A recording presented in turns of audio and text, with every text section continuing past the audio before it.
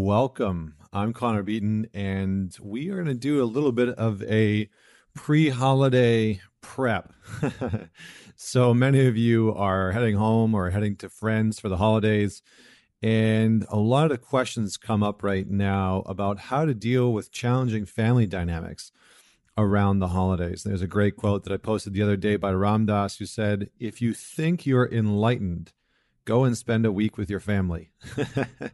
So the idea here is, how do we remain centered?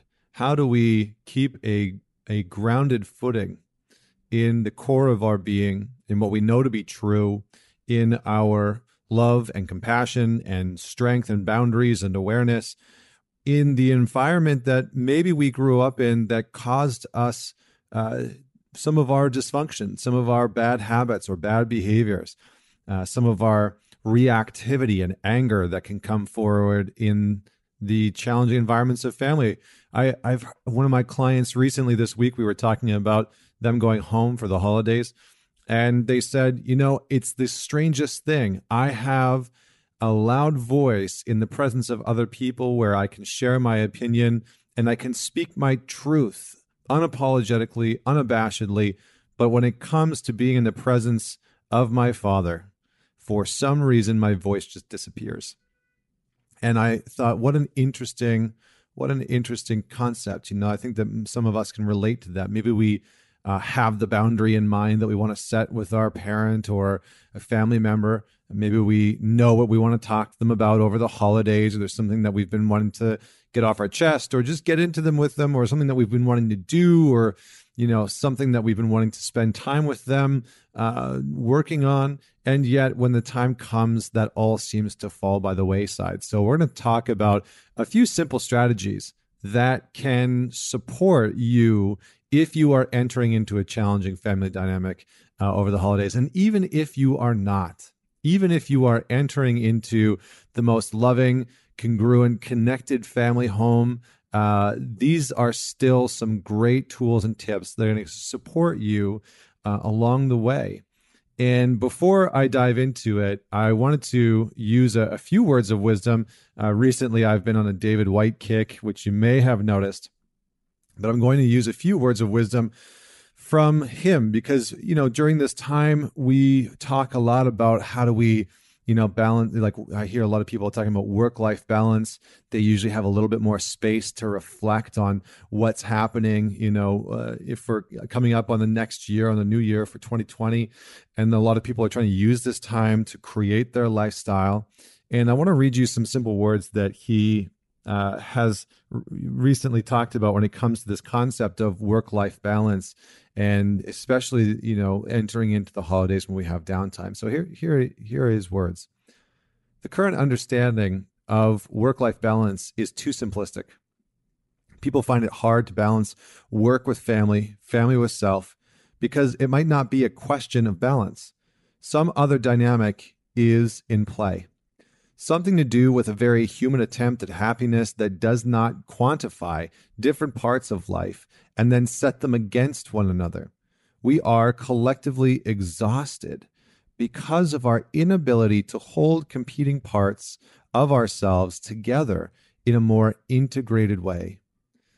So this is the idea that the longing for integration has, and this is really what we could maybe term as balance, right? We all look for balance, especially, as we enter into the holidays. I noticed a lot of people feel very chaotic, very overwhelmed, very busy, right? That word seems to be thrown around a lot because, of course, we our to-do lists are larger than ever before. We're having to pick things up and schedule time with family and friends, and wrap Christmas gifts and everything else that comes up at this time of the year, depending on, of course, your culture and your religious background and where in the world you live, etc.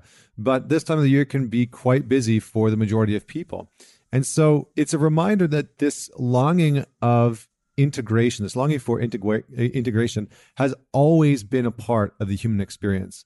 We have forever been in search of some form of balance. But today we really long for it more than ever before because we as a culture face the understanding that we largely don't have it. And a lot of people feel like they don't have it, and they enter into the holiday season with the hope that they'll be able to regain center, that they'll be able to reclaim a sense of balance, and that if only they can do that, then maybe, hopefully, they'll be able to walk forward into the future with a more grounded way of being. But I love what David Whyte is saying, because this is about integration. And I have a saying that I've been using for the last little while, that is, what we integrate dissipates. So the idea here is that as we integrate these parts and we stop pitting work against family, or family against the self, or self against friends, and we start integrating all of those pieces of our life, and realizing that the self shows up everywhere, right? And our work is to integrate the self within the family, and it's to integrate itself within the work and within the friend groups. And when we do that, that's usually when we feel a sense of connectivity. And here's a passage from Wendell Berry's glorious meditation on solitude. It really, I think, sort of pulls together some of the pieces I'm talking about here. Human beings are creatures of belonging, though they may come to that sense of belonging only through long periods of exile and loneliness. Interestingly, we belong to life as much through our sense that it is all impossible as we do through the sense that we will accomplish everything we have set out to do. This sense of belonging and not belonging is lived out by most people through three principal dynamics. First, through relationship to other people and other living things, particularly and very personally to one other living, breathing person in a relationship or marriage.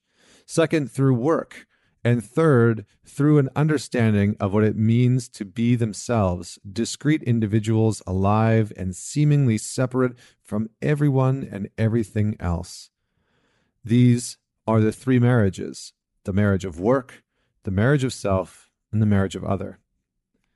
So I like this idea. There's more to it, but I'm not necessarily going to keep going.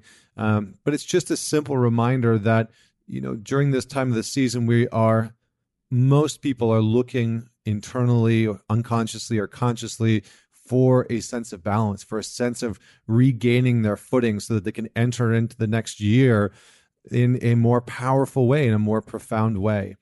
And part of our work in this space is a little bit of a letting go of attachment to needing specific outcomes to happen with family members, to needing specific events to transpire in order for us to be okay, and to bring the fullness of who we are to everything that we do over the holidays, and to use this space as a practice, a mindful, meditative practice of being present in the moment, of setting boundaries with others. And so I just wanted to offer you that up before I give you a few simple steps of how to deal with family over the holidays. But I wanted to just leave you with one last thought, and this is a poem that David Whyte has written called The Journey. And I think that at this time of the year, with everything that a lot of us have going on, it's just a reminder of the actual journey that we're on. So here we go. This is called The Journey by David Whyte. Above the mountains, the geese turn into the light again, painting their black silhouettes on an open sky. Sometimes everything has to be inscribed across the heavens so you can find the one line already written inside you. Sometimes it takes a great sky to find that first bright and indescribable wedge of freedom in your own heart. Sometimes, with the bones of the black sticks left when the fire has gone out, someone has written something new in the ashes of your life. You are not leaving. Even as the light fades quickly now, you are arriving. And I love this idea that when leaving becomes arriving, that we always are where we should be in some way, shape, or form. I love that line. Sometimes everything has to be inscribed across the heavens so you can find the one line already written inside you. And for me, this can be interpreted in a number of ways, but it's almost like the reminder that sometimes we see so many signs outside of ourselves, so many uh, so many examples of what we already know to be a form of truth within ourselves. And so, as you enter into the holiday season, as you go home to see family or friends, or maybe you are making a family, a solo trip out of the holidays, this is just a simple reminder that it is about the journey. It is about you witnessing reminders outside of yourself of what you already know to be true within, witnessing reminders of connection, of love, of joy, of memories that you hope to carry with you. And so, regardless of whether you're going home to a perfect family or going home to one that you perceive to be broken and challenging, or you're going to see friends, or you're spending it with yourself, enjoy the journey, enjoy the path. So, let's talk about a few simple strategies if you are going home to a challenging environment. And again, whether you're going home to a challenging environment or a perfect one, these strategies might still support you in some way, shape, or form. So strategy number one, this is going to sound really, really inspiring, I'm sure. Strategy number one, give up hope. Give up hope. Give up on the hope that your family will act perfectly or even reasonably, and because this really sets us up to feel let down, to feel like our needs aren't being taken care of, because we often will buy into this sort of neurotic sense of hope, of wanting something to be different, that only if we hope it enough, we will will it into existence. But, oftentimes this isn't the case. And so this is about noticing where your attachments are. What are your expectations? What are you attached to when you go home? Are you hoping that your mom will act a certain way, or that she won't say certain things? Are you hoping that your dad shows up in a certain way, or, doesn't drink so much, or et cetera? Are you hoping that you'll finally get to have that talk with your sibling or your aunt, or a family member, whoever it might be, and let go of the attachment to it? You can have intentions of how you want to show up, but let go of the hope that they will act differently or show up exactly how you want. And then prepare to accept them. Accept them as they are, even if they behave as they always have in the past. At the very best, you might be, maybe a little bit surprised to find that maybe they've changed or shifted, that maybe a part of them has created a bit of an opening. It's usually when we are fixated on the hope that they will show up exactly as we want that we miss out on how they have shifted and the things that they would ideally like to show us. Strategy number 2, become an observer.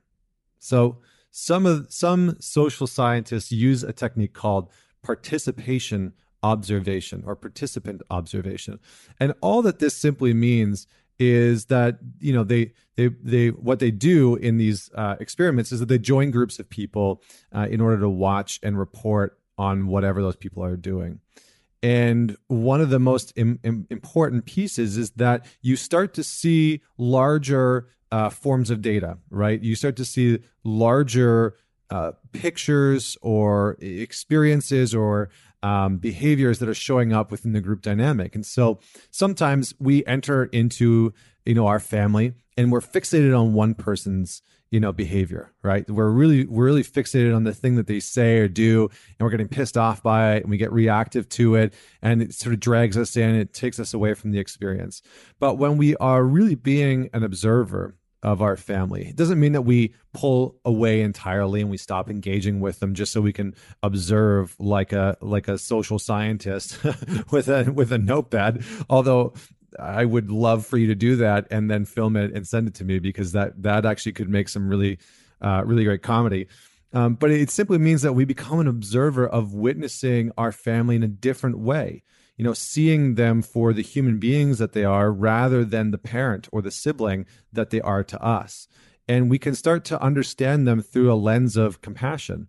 And we can start to understand them from a lens of love and boundaries, which actually brings me to my next one. Strategy number 3 is set really firm and really healthy boundaries or secure boundaries. So knowing that your family members are probably going to keep on being their old selves and showing up as their old selves, you need to decide how much you want to be in interaction with them, some of the conversations that you are not willing to have, if there are conversations that they normally have with you that feel intrusive or crossing a line or a boundary with you, and to get very clear on what you would like those interactions to be. Where does your family normally cross your boundaries? Where do you allow your boundaries to be crossed? Where do you cross the boundaries of your family? Maybe you are part of the issue is that maybe you have very rigid boundaries in and around your family that could be relaxed a little bit. So notice what healthy boundaries would look like in the space of going home and seeing your family. Are there others that can handle the group environment? Are you worried about your partner? Are you worried about your friends being there? And what boundaries need to be around that? And then take a look at how much time you actually would like to spend with your family. What feels good and comfortable for you? If you're going home for 3 or 4 days or a week, how much of that time do you actually want to be spending in a very intimate way or very intimate environment with them? How much is too much? Right? Start to just ask some of those simple questions. Maybe you're already at home and you're like, oh my gosh, I have spent 24 hours with them and I'm ready to get the heck out of here. That's okay too. Make sure that, and this is strategy number 4, you are prioritizing yourself. You are prioritizing some form of self-care, whether that's meditation, whether that's going for a walk. Maybe it's, heading out for a coffee solo and going for a bit of drive, seeing some of the sights of wherever you are, visiting family or friends for the holidays. And really make sure that you have an action plan of how you are going to take care of yourself during the holidays. And finally, the last strategy is to let go. Let go just a little bit more than you think possible. Let go of the heightened expectations, let go of a little bit of the worry, let go of a little bit of the anxiety, a little bit of the depression that it's not going maybe the way that you want or exactly how you'd like, and just surrender a little bit more than you think is possible. Be witness to what's unfolding in front of you. And allow that. This doesn't mean that you don't protect yourself. It doesn't mean that you allow people to speak to you in ways that are harmful or that you partake in behavior that you know is unhealthy for you or others. But just let go. Let go of some of the judgments. Let go of the need to control. Let go of the need to intervene and tell people where they're wrong or how they should behave or how they need to change. That's probably the biggest challenge when it comes to the holidays, is that if you are one of the people that's normally away from your family, or even if you spend a ton of time with your family, one of the biggest challenges is that everyone in our family has an opinion of how we should be changing, and we have judgments of how they should be changing. So my challenge for you, if you do nothing else, is to let go of how you think other people need to change and focus in on how you would like to show up within that space. So that's the final piece that I have for you. And I really sincerely, truly hope that you and your family and your friends have the most incredible holiday season. From Vienna and myself and our little golden donkey Bronx. He's a golden retriever, and I call him the golden donkey. We just wish you the merriest Christmas, the happiest holidays, whatever you are celebrating. Maybe you're celebrating nothing, and this podcast was just to, support you in dealing with family on a regular basis. Whatever the case may be, thank you so much for tuning in. I hope that you celebrate life and yourself and the people around you and the world around you as much as you can, and be present to the joy in other people's faces. So thanks so much for tuning in. Don't forget to share this episode, maybe with a family member, just going to put that on your radar, or a friend that's going home into a challenging environment. And until next week, this is Connor Beaton signing off.